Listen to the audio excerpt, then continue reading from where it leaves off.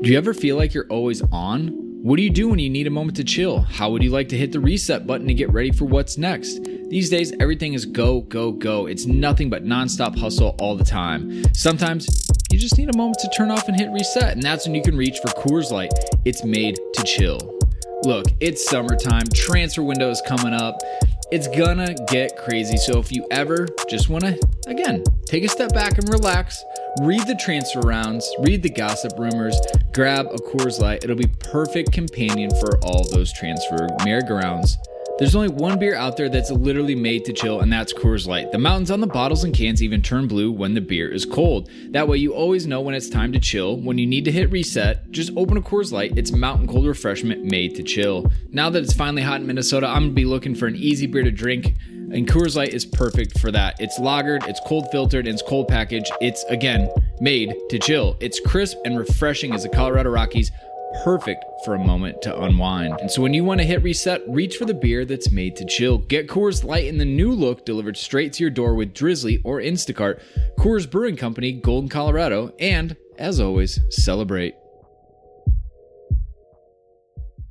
All right, so you're listening to this podcast right now, London is Blue, and guess what? We host our podcast on Anchor.fm. That's right. If you're looking to host your own podcast, this is the easiest free way to get started. This got a content creation tool, allows you to record and the podcast right from a phone. That's right, don't even need a computer, but you can do it there too. They'll also help you distribute it, which is probably the most challenging part. You don't want to have to mess with that. They got you covered. You can get it right on a Spotify and Apple Podcasts, as well as any other place podcasts are found. And you know what? You can monetize it too. Make a little cash for sharing your great content with the world. It's everything you need to make a podcast all in one individual place. So you know what? Head over to your app store, download the Anchor app, or head to anchor.fm to get started if you're ready to launch your podcast and make it happen. This is Cesar Pliqueta. This is William. This is Ali Riley. Hi, this is Ruben Loftus-Cheek, and you're listening to the London is Blue podcast. Welcome back, Chelsea fans, to another episode of the London is Blue podcast, your home for all things Chelsea FC. Dan, Mike, Nick, and myself cover all of Chelsea's latest matches, team news, and even throw you some exclusive interviews. Thank you for being an awesome listener, and with no further delay, let's jump right in. And we're back, Chelsea fans. I know you probably didn't expect us after we took Tuesday morning off, but it's just the scheduling conflict. Just like a ton of home fans, Dan, can't make it to Stamford Bridge on a Monday night, we just weren't able to make it work on a Monday night as well. So here we are, Tuesday, hitting everyone up on Wednesday, but we're here. We're showing up, putting in the work. Yeah, and there's really only one reason that we're doing this episode, and it's because Nick is going to now have to pay forward a bet that he made on the podcast earlier in the season. Yeah! And we're very excited to announce that when we're in Boston, that Nick will be sporting, dare I say, a Chelsea-colored beard during the festivities. All right, look. I responded. It was actually on Twitter, Dan. You don't get to take credit for this on the pod. I responded to one of our listeners who was trying to goat me, and this was about 5 weeks ago, and Callum had yet to have a Premier League start this season.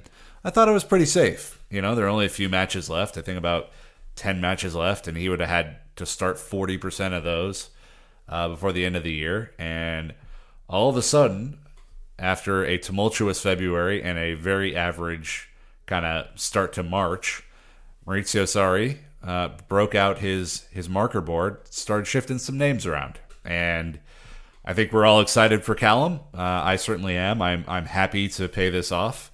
Hopefully it's some sort of live event. You guys can marvel at my blue beard. That will be temporary because I'm a fucking professional and I have to go back to work.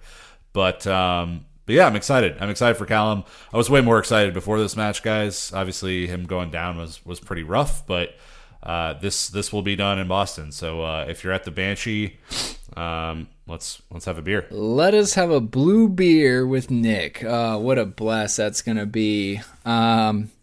Dan, iTunes reviews, these people deserve a shout out for their 5-star love. Yeah, you know, they show up every time, all the time, and that is an important peace and life. Consistency from some 5-star reviews. One from Ice Burgery from the US of A, talking about love listening to the guys talk about everything Chelsea, great match recaps, great player interviews, and much more.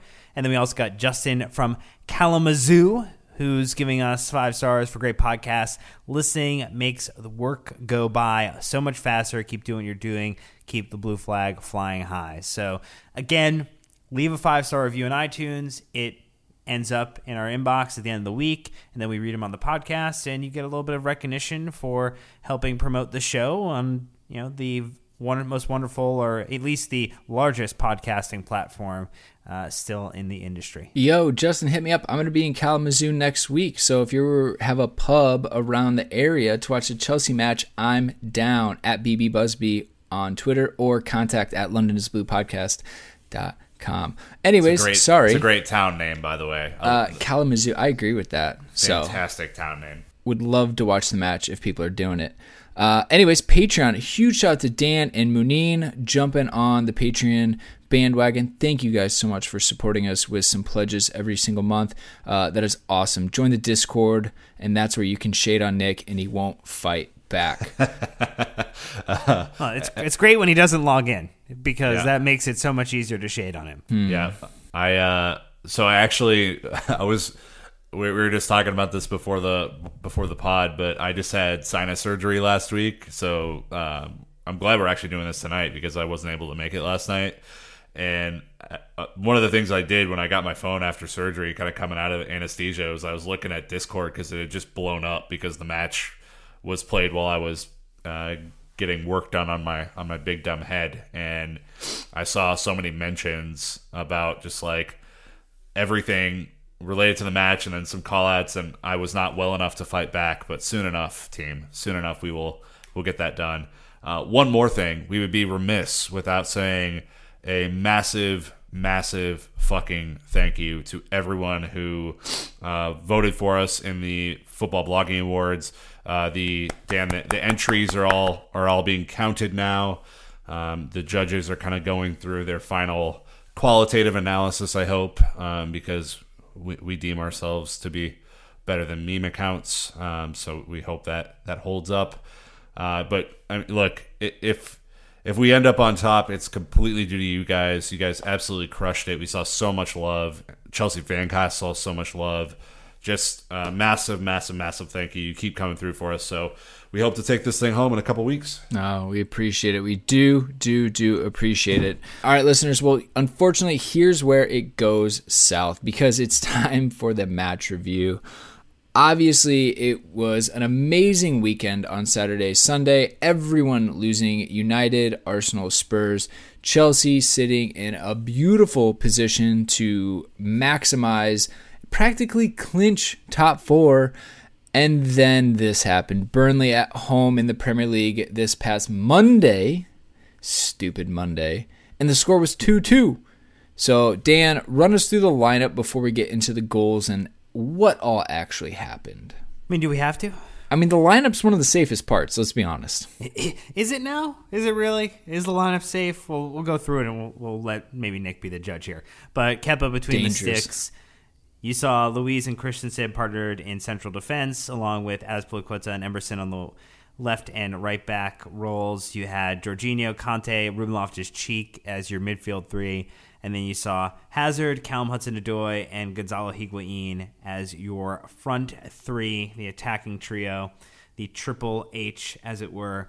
Willy Caballero on the bench, along with Apacosta, Gary Cahill making some bench appearances recently, with Rudiger being a little knocked up at the moment.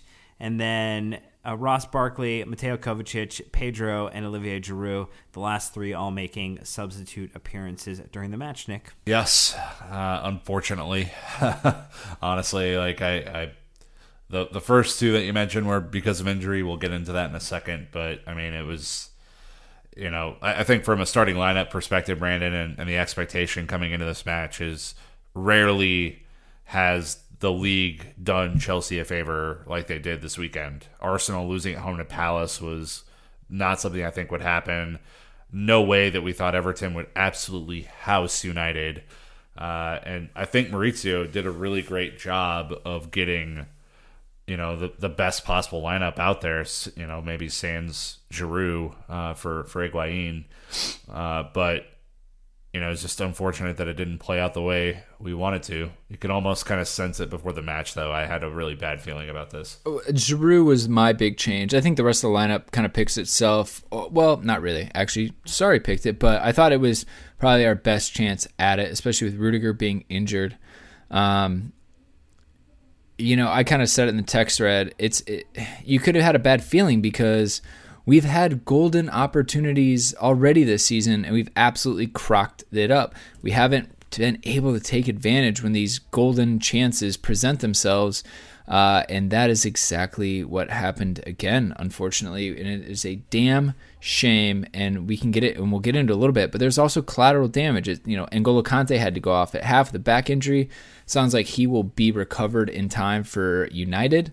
And then obviously the big one with Callum Hudson-Odoi rupturing his Achilles, which the word rupture, there's not too many words that make me cringe in the English language. Rupture is it. I can't imagine that, Nick, you being the resident Achilles injury expert, unfortunately, you absolutely called it on the spot. Yeah, look, I hate the way those look. I've seen them in pro sports before. I've injured both of mine, but they were only slight injuries comparatively, and I don't think I'd be nearly as tough as he would be to walk off after that. I mean, can we get the fucking guy a stretcher? What's going on with the medical staff? My God. I don't know, man. I just the way he planted, and we're kind of getting into our second question first, which is fine, but the way he planted, it looked like he thought the ground, like he was already on the ground and ready to push off, and his leg just kind of buckled, and he was not ready to brace, properly, and I think it just snapped, and it's so unfortunate, man. It's so unfortunate, and I'm not coming at this as a person who just lost a bet and has to dye his beard blue. That's 0% where this is coming from. It's just the guy was just getting into the team regularly, and it's something that we've been calling for, and I think to Maurizio's credit, when he came off, he looked just bereft for him. I mean, he looked really disappointed. I think everyone kind of knew that it was severe, Dan, and, all we can do is just wish him the best. I mean, it's so disappointing. Yeah, really quite the bummer how the news kind of leaked afterwards with Moose from Talk Sports dropping he tore his Achilles, and then deleted the tweet a few minutes later, and then updated with it's not actually confirmed at this point, and so everybody was... How annoying.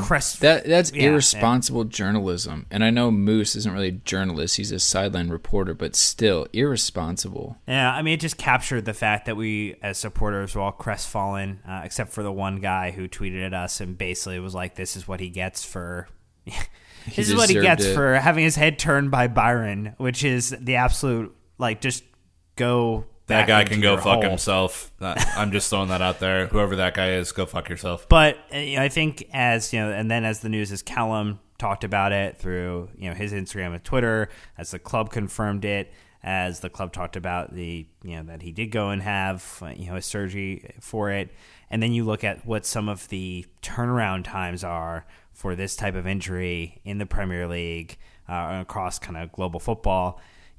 200 plus days is not unrealistic. 250 plus days, and then even then, you're working that person back into maybe a substitution appearances, maybe limited minutes, because you want to be very careful with any type of injury, but especially when you have a 18, 19-year-old player coming back from one of the most significant injuries that he's gone through, and one of the most significant injuries, in sport. It's going to affect everything from the way he plants to the way he accelerates to the way he moves laterally. All of that is going to be impacted by this. And we got a couple questions from Albert and Dex as a part of our Patreon, and they were really asking a lot, are we screwed with Callum's injury? And I think it's with Willian struggling a little bit with injury, with Pedro being a little injury prone this season, with potentially the upcoming ban on registering new players.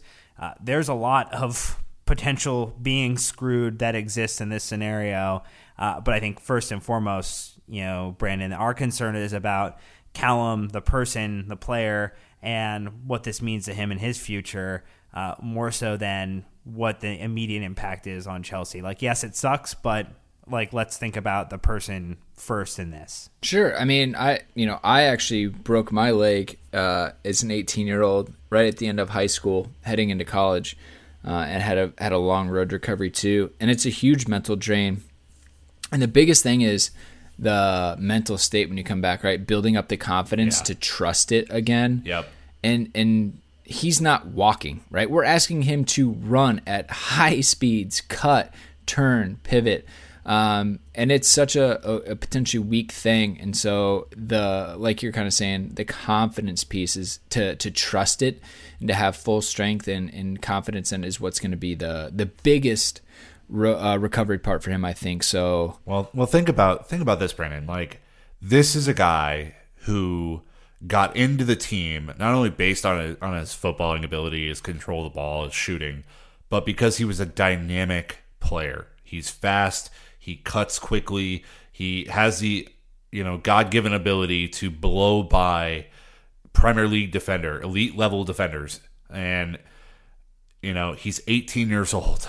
I mean, this is one of the most significant injuries that an athlete can face muscularly or with joints or tendons. Like, this is a massive, massive injury. We cannot understate that. I mean, it's crazy. And so you hope that alongside the physical recovery that he's getting the kind of, the help with the mental side of his game and trusting it. And, I'm sure Chelsea are going to do a phenomenal job of equipping him with the right team to get him back to fitness. But I think we would all just implore, take all of the requisite time you need. Like, there are many cases. Dan was looking this up in the NBA, which is kind of a similarly fast-paced game.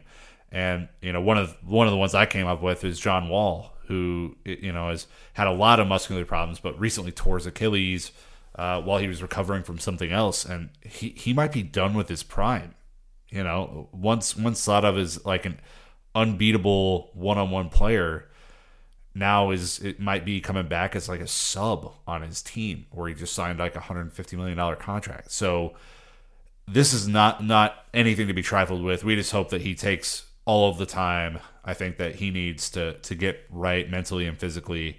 And I think Brandon, the one thing I would say as a pro is that he's 18, so his body will certainly recover quicker than if he was an older player. Yeah, and I think having such a projected long recovery, that'll give him time. He's not going to maybe rush it back, where it's kind of crazy. If you break a leg or tear an ACL, they can expedite that recovery with the technology today, where the Achilles is like, no, hey, it might be, 10 or so months to recover. So let's just take our time and do it right. That'll help. There's also the contract situation with Callum. I think this is a good opportunity for Chelsea to show love and support to him. Hopefully they continue to hold the contract offer and say, hey, we believe in you. We want to support you. And they're able to find an agreement. Otherwise, it's kind of a weird situation. He'll actually pretty much be out of a contract by the time he comes back. And who knows, if you're being cynical, he's probably not going to get nearly as much from a team after him not playing 10 months after severe injuries he will at Chelsea. So, there's always that angle, but I'm not going to go down it because I don't want it to be seen as selfish or greedy or anything like that. It's just a part of the picture. Well, if you're the club right now too, Dan, like, this is the perfect opportunity for you to step up and show how much this player really means to you, right? Like, this, it's clearly a guy who has a significant amount of potential. He's at the very beginning of his career. He has, 5-6 more years before he hits his prime.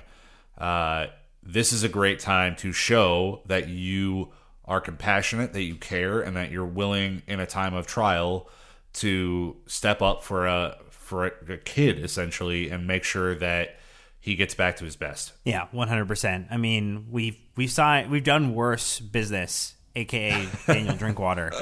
So maybe we could do the right thing a few times this season and do that. I think the other big concern has to be heading into next season with the possibility that Eden Hazard is a Real Madrid player, that our starting wingers or attacking individuals are a mix of Pedro, Willian, Pulisic, and then Callum coming off a Achilles tear somewhere in the probably post-December, January fixture craziness. So yeah, you're going to hope that we are not blocked from signing players, because the need to get an additional attacker or maybe two has become pretty immediate with that injury. All right, so we'll see how it all plays out, obviously, for Callum, but we gotta move on. We can't talk about poor Callum the entire episode. So jumping into the goals here, we've got 2-2.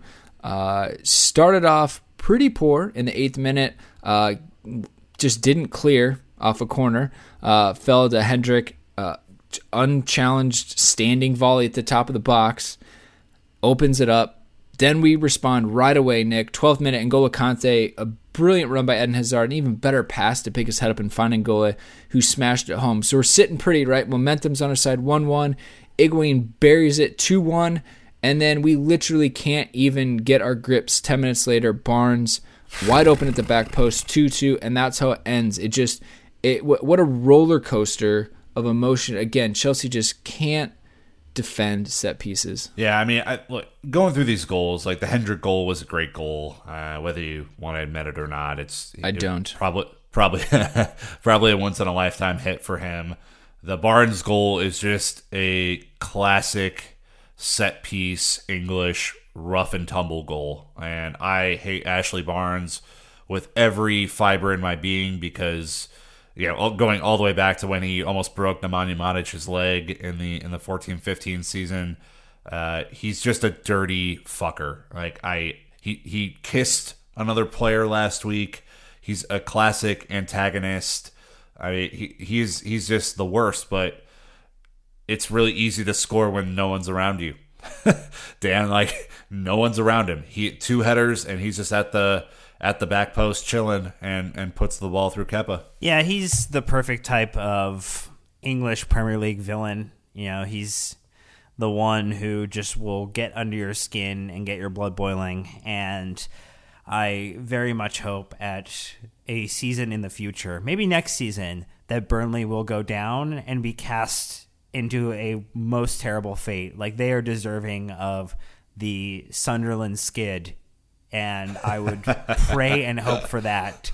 That is something that I would wish for, I would dream for, I would I could be convinced to do some things for that. But yeah, I really hate playing Burnley, and this is what I expect. And great job by Mr. Friend.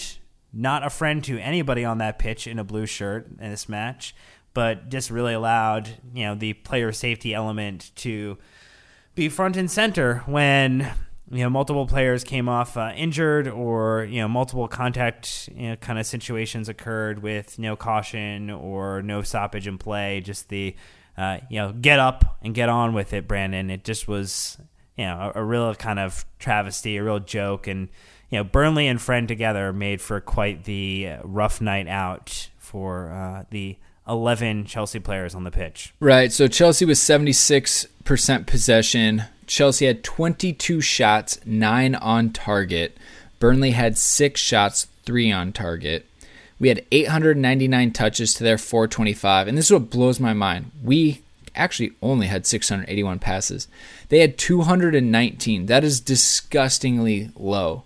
We each had 15 tackles. They had 48 clearances to our 12. We had 10 corners to their 1.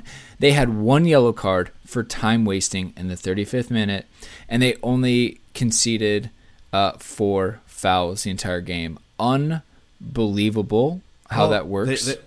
They didn't come to play football. So I mean, yeah. Crazy. Okay, so that's kind of where I get the most pissed off, is that Sean Dice is talking up his team. Hey, we have 28 points out of 26 points in 18 matches, whatever it is. You can't defend what that was. That was insulting to the game of football, and it was insulting to his fans and them as a club. Burnley and Sean Dyche have had some amazing results, finishing like top 8 or whatever it is in the Premier League. But that was pathetic. And I'm not going to blame everything on Friend and Burnley because, as I just read off, Chelsea had 22 shots, 10 corner kicks, and we couldn't do enough with it. And we had a lot of time to win that match. My problem is you can't act like it didn't affect the game and change it, and that Kevin Friend did a terrible job managing this match. You thought he had promise, right? Like he cautions Heaton right away in the first half, which is crazy. It's like that's like the second fastest yellow caution to a goalkeeper for time wasting, or maybe any player for time wasting in the Premier League since like 2011 when Begovic of all people got one. But the point is that they went out with an anti-football plan, didn't bother playing. Everyone went down every single time. They argued everything. Did you notice that? And Kevin Friend stopped to talk to everyone every single time. And Nick, it was the most frustrating thing to watch because it was so obvious. And I know JK on the Fancast has the same problem. How do officials not realize what's happening around them? Are they caught up in the moment and they can't see it from a macro scale? But there's 4 of them there. Someone's got to realize what the hell's going on. I mean, look, if this was the first time in history that this tactic was employed, then I can forgive it, right? Like, and I really don't even fault Sean Dyche for this. Like, I think he sets out his team to do a couple of jobs, to be really good in the air on set pieces and to defend with their life. Like that's kind of the hallmark of his team. They are not out there to play beautiful football. They're not out there to blow you away with speed and pace. They're there to lock you down and to frustrate you. And look, Chelsea's been guilty of this in the past too, so I don't want to sound like a hypocrite. But the added layer of obstinance, the added layer of talking to the official every single time, the added layer of time wasting in the 22nd minute of a match, the added layer of Ashley Barnes getting away with basically murder on the pitch because, and for some reason I have no idea how, because he was just cautioned for kissing a player last week. Like, all of this is just really tough to take, because as Kevin Friend knows, like this is how they set up to play. Burnley's played like this at Chelsea before. Burnley plays like this every week. I get that they're trying to get a result and stay in the Premier League, but and it's fine to play good defense and to win on set pieces. It's not fine to basically try and muddy the game up and go outside the rules to win it. And that's where, if I'm Maurizio Sarri, I feel a little bit aggrieved. I mean, there could have been 10 added minutes, Dan, at the end of this match for all of the time, for all the stoppages and stuff like that. Yeah, I'm going to throw something out here though, and not to prop up Sean Dyche, because he can do that enough for himself with the way he just pulls in a breath of air and makes his chest triple in size. It's quite impressive. But Sean Dyche's anti-football in the last 16 games, 1.75 points per game, 28 points. Chelsea, last 16 games, for comparison, 27 points in the Premier League. So we should play like Burnley?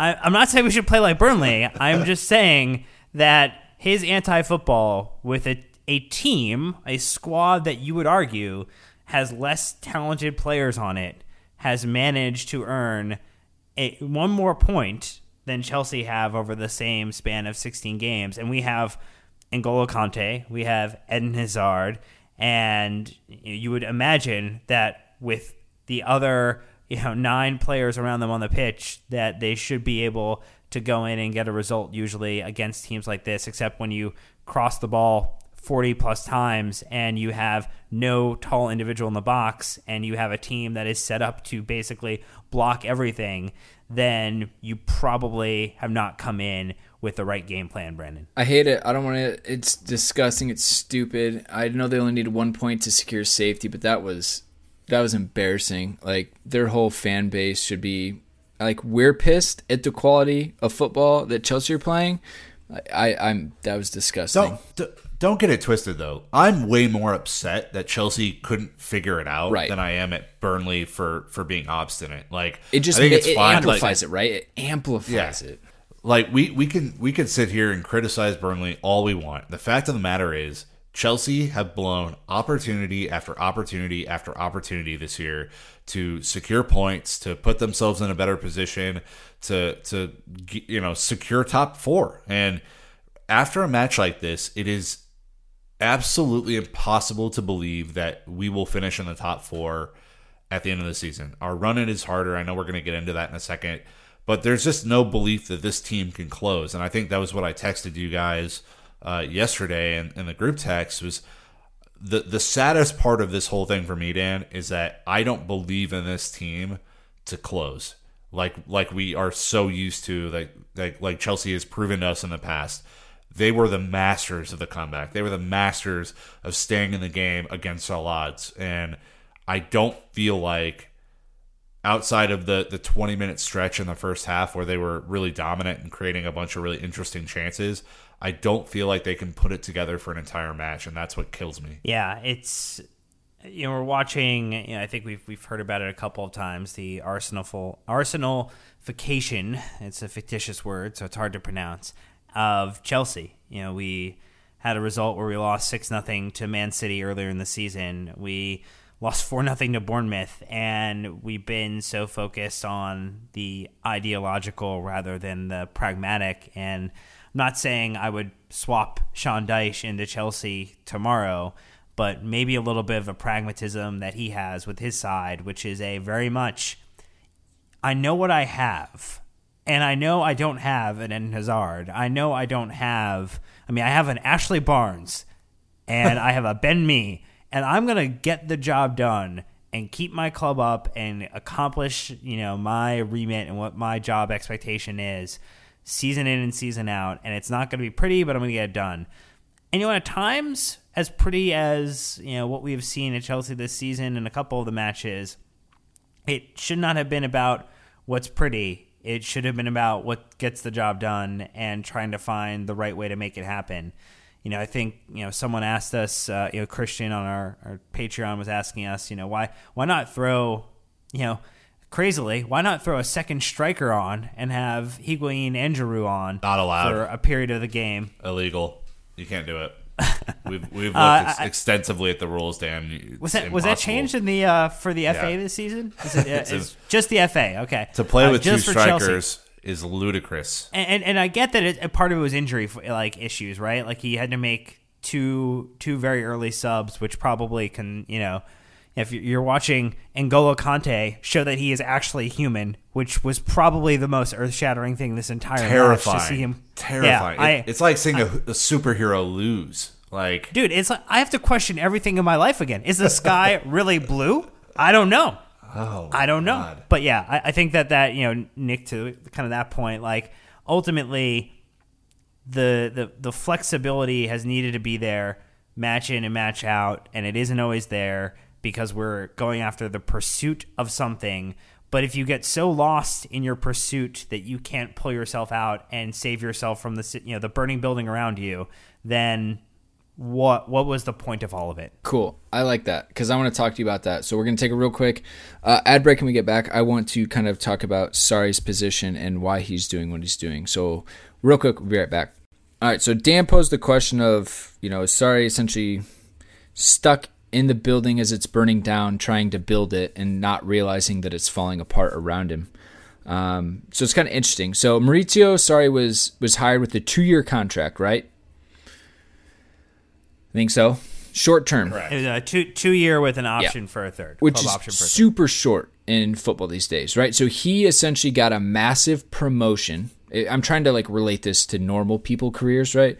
So he took a massive promotion. He's a little bit unproven, so they said, hey, we're only going to give you a 2-year contract. You pretty much need to get it right immediately, otherwise you're out. So if you're in his shoes, he essentially said, hey, you have to build a multi-million-dollar business, and you've got a year to do it. If you mess up, you're out. So he's going into it saying, well, I've been pretty successful doing it this way. I'm going to do it that way. So it makes sense to me why he's doing what he's doing. He's sticking with this plan. He's like, I know this recipe works. It just needs time. I'm going to stick with it because, to me, it's the best chance I have at winning. Maurizio Sarri doesn't play 4-2-3-1. He doesn't play 4-4-2. He doesn't play 4-5-1, whatever it is. He doesn't know how to do it. And so his best chance of winning, in his mind, is this 4-3-3 formation that he's done, that he essentially rose from the bottom of Italy to the top of Italy, and it's not working now. But he's never done anything else. So the thing about it is, Maurizio Sarri doesn't have a plan B because he's never had to before. And now that he has to on such a big level, it's uncomfortable. He's never done it. It's a huge risk. Like, to me, I understand why he's pursuing what he's doing, but I'm not saying it's right. So the problem he has is, it's this late in the season. Why would he switch now? I mean, he literally doesn't know anything else. Well, I mean, the terrible thing will be, and not to go, Nick, on my favorite, darkest timeline scenario. Yes. But to, at the end of the season, to not finish top 4, to end up getting to the Europa League final, and to come to the U.S. for this match, and we'll meet up all as fans and supporters in Boston, and go to Gillette, and we'll watch this anti-Semitism match, and we'll be excited, and then we'll watch them lose the Europa League final, and we will end up seeing Maurizio Sarri get sacked, and if you want to make it even worse, the registration ban gets upheld, and we lost Eden Hazard, and Kalamazoo has had a ruptured Achilles. It's like a lot of the pieces are falling into place, unfortunately, for a really, really bad, terrible, horrible, no good, very, very bad summer. And I just wonder, what do you do, Nick? Like, if you're the club, what do you do in this scenario? Well, here at this point, he's here till the end of the year. I mean, that's pretty obvious. Like, you don't fire him now and throw everything into chaos. I mean, that doesn't make a lot of sense to me. I think the players haven't given up, even though they're not playing great. And I think you just try and write it out. I mean, there's only so much the club can do, between what's potentially a transfer ban, what's potentially new manager recruitment in the summer, and kind of all the like. But what I would be doing if I were, the mythical owner of Chelsea Football Club, is I would be getting my house in order. It's like Dan said, it's already painful right now. The league place is not going to be there. There's, we'll get to that in a second. I just don't see a path forward there. The Europa League is going to be tricky. I mean, it is not the straightforward thing. Frankfurt's going to be tough, and then likely Arsenal in the final. So that's going to be tricky. This Gillette match, while great for us in the States, that we get to go see the team play for an absolutely amazing cause, is a distraction at this point. And potentially ahead of a final could be crazy that they're doing this. And that's another thing. But what you can do is you can start to put in place infrastructure, knowing that it's not going to get better until you do it. It's like taking medicine. And hopefully prepare yourself for whenever that next window opens for recruitment and for, just the club structure to be set up differently so that this mistake of a season and last season are not repeated. And I think that's, if the club that I, mythically ran came out and said, hey, look, we're taking a beating right now, but we are getting our shit together. We're getting our house in order. And we are confident that our new direction, new plan will help avoid this in the future. I, as a fan, would look at that and say, all right, let's give it a go. All right. Like, at least you've admitted that this direction, although profitable in the past, did not get us to where we need to go at the present. We're at least going to try something different. And that's, Dan, what I would do is, there's just limitations on what can be done in the league and the Europa League to this stage. But, they can be doing infrastructure changes behind the scenes that will help set this up in the future. Yeah, it's going to be, in many ways we talked about it probably every summer that we've had this podcast going, and it just maybe is the way it has been going for Chelsea. Like, this is the most important summer/transfer window coming up for Chelsea, and I don't think, it might be, might sound hyperbolic, but I don't think in this scenario it really is, because if you don't establish or bring in the right type of football governance to your board, the right type of thought process around player recruitment, player strategy, the taking advantage of this wonderful pipeline of talent where you have Reece James, who's winning Player of the Month awards, and I think will probably end up winning the Player of the Season award for Wigan. You've got Fikayo Tomori, who won Player of the Season for Fikayo Tomori, Player of the Season for Derby County. You have Mason Mount, who has scored his first hat trick in top flight or in English football. So there's talented pieces on the board for you to take advantage of, in addition to going out and sourcing the right external talent that you are able to acquire because you save money promoting from within. And it just needs the right leadership in the right places. And it's not saying that, I think there's a lot of people, Brandon, who've said like, oh, Roman should go sell the club. And Roman has brought us a ton of success. And I think, it sounds like from the way Bruce Buck talks about it, that Roman is still very involved with the club. This whole anti-Semitism match and the goal of combating that type of toxicity is something that he is a personal driving force behind. So it's not like he is, hands off the wheel with Chelsea Football Club. But I think, ultimately there needs to be more individuals at the right levels of leadership to impact positive change for Chelsea this summer and forward. It's a whole mess I don't even want to get involved with right now. I mean, could you imagine? It's too much. Look, like I said, I think, I don't know. They got to figure it out. I think that most fans, though, would agree, guys, that if you call them issues or maybe open-ended problems that we need to fix, opportunities, go much higher than just a manager. I think Chelsea fans have gotten to the point where just hiring a manager isn't enough anymore. Whether that's a director of football, whether that's maybe one of our legends coming back in a front office position to just maybe even just advise the board. The consensus is out there that there needs to be a reckoning at a high level at Chelsea to say, who are we? What are we doing? Where are we going? And let's put together a plan that doesn't involve chopping and changing all the time. Or if it does, then they need contingencies where they essentially need to have at all times an active short list of managerial candidates ready to go in these situations. I mean, part of it is you sacked Maurizio Sarri this season. You had nowhere to go. If Laurent Blanc was our only backup option, thank God we didn't go down that road. I mean, I couldn't imagine that. It's just it's time, and this summer could force it, like you said, especially if a transfer ban hits or some different things play out.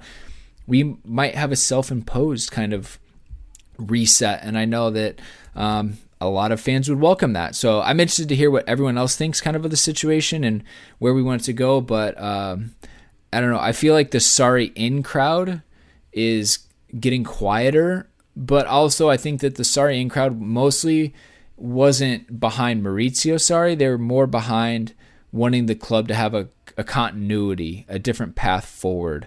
And I think that we can still try that even if Maurizio Sarri is not there. It's just looking harder and harder, or it's looking less and less likely that he can really do the job that we need done, especially with the players we have. So it's going to be tough.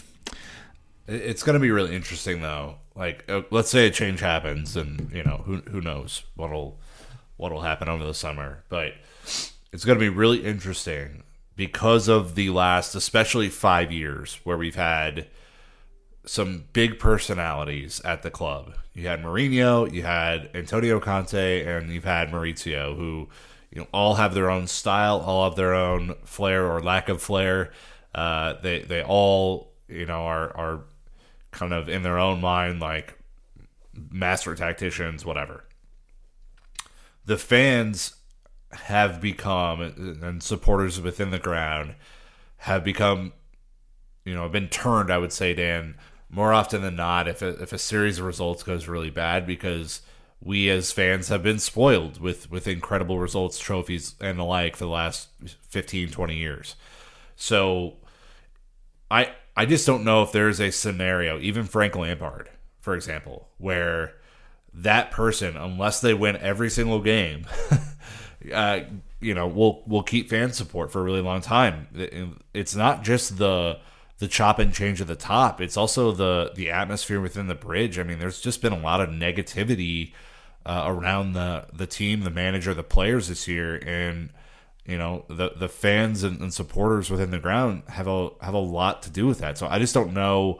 I'm not blaming them for being upset at all, but I just don't know what it would take for the manager to win over the fans like Antonio did a couple years ago and sustain that for a period of time that is longer than 2 seasons.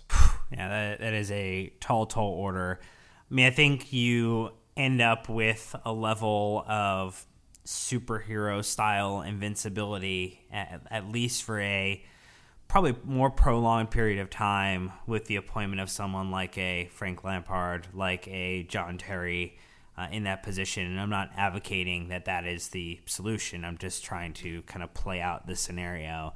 And with the way that they will still have to produce results, right? Because as much as we like to wax poetic about what Frank Lampard was as a player, what John Terry was as a player, and what it meant, that they will still need to come in and meet the expectations of their job. And there is still a likelihood, a long shot, as we should get into it, that Chelsea end up winning Europa League and winning top 4, which at that point I think the club will be, okay, well, it was rough and there were some bad patches, but we'll make it work because he ultimately did what he was supposed to with his job. And I know that there are some supporters who, regardless of what happens, are going to want Maurizio Sarri gone. Regardless of what happens, they're going to want Maurizio Sarri to stay. And I mean, I think that the fractured divide is more a long time coming due to player recruitment, the quality of player signings going down. I mean, when you're spending $45 million on a Danny Drinkwater, when you're bringing in a Ross Barkley in midfield as potentially a starting option, when you get it so wrong with strikers time and time again, that it's a compounded problem. And I think that's probably the most frustrating thing for the supporters who, unfortunately haven't been able to make it out to games or don't, potentially want to travel to see some of the performances that have come about this season where, we do have 78%, 70-80% possession, but don't end up scoring a goal or end up going in and playing for a draw, because the degradation of results have gone from knowing that Chelsea are going to go out and win pretty much every game they play to going out and understanding that Chelsea are going to compete and most likely win every game, to going out and thinking that Chelsea will put up a good fight and hopefully they'll win a game, to now going to a match and thinking Chelsea will probably not get it done this match, even if the opponent is a Burnley, even if the opponent is a Brighton. And that is a very sobering thing to wake up to. And I think that's where, at least my frustration is that, we have watched, the reign of dominance kind of just erode in very rapid succession year over year. And it's unfortunate. Well, I've got good news for you then, because we have, just like that, a Brighton, Huddersfield up next. Not a big deal. Just actually Man United, who's lost 6 of their last 8. So small fish, no big deal. What do you think about the top 4? I hate bringing the percentages into it, especially because they change so drastically. I know you hate them. I know you fucking despise them. It's amazing. But it's a benchmark. Okay, it's one data point. Can we just agree that Spurs with West Ham, Bournemouth away, and Everton remaining, that they will get a top 4 spot? Can we just agree as a group that that's going to happen? Unless Champions League distracts them. And Everton's going to be tough. I mean, Everton have taken pretty much. They take United, us, and Arsenal in the last 3 weeks.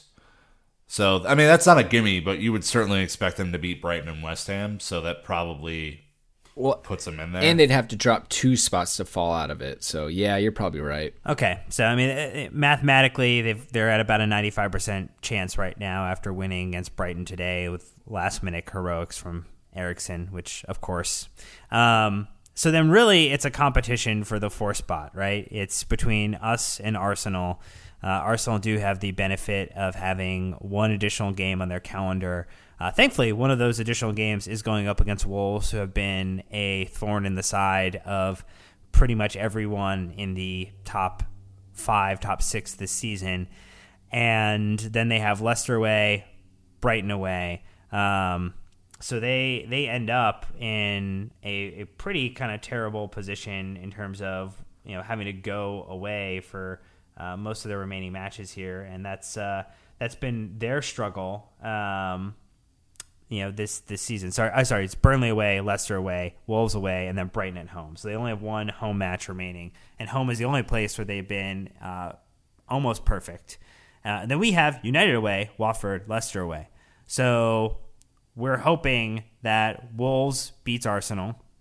We're hoping that Burnley just is magical again and can time waste their way in the last match of the season to spoil Arsenal again, and that we claim a maximum of points remaining for us. So 66% chance of Arsenal to finish top 4, 31% for chance for Chelsea, 9% for United because it's not over yet. Ole has left the wheel, but he might come back to it at some point if he feels like it's okay. He's like a Tesla driver with autopilot, but he forgot that he actually does need to still pay attention and stay awake when he's behind the wheel. Damn. Yeah, it doesn't look good, right? Like Chelsea needed to win, especially because we've squandered our game in hand very clearly earlier. Twice. Twice. So we blew it.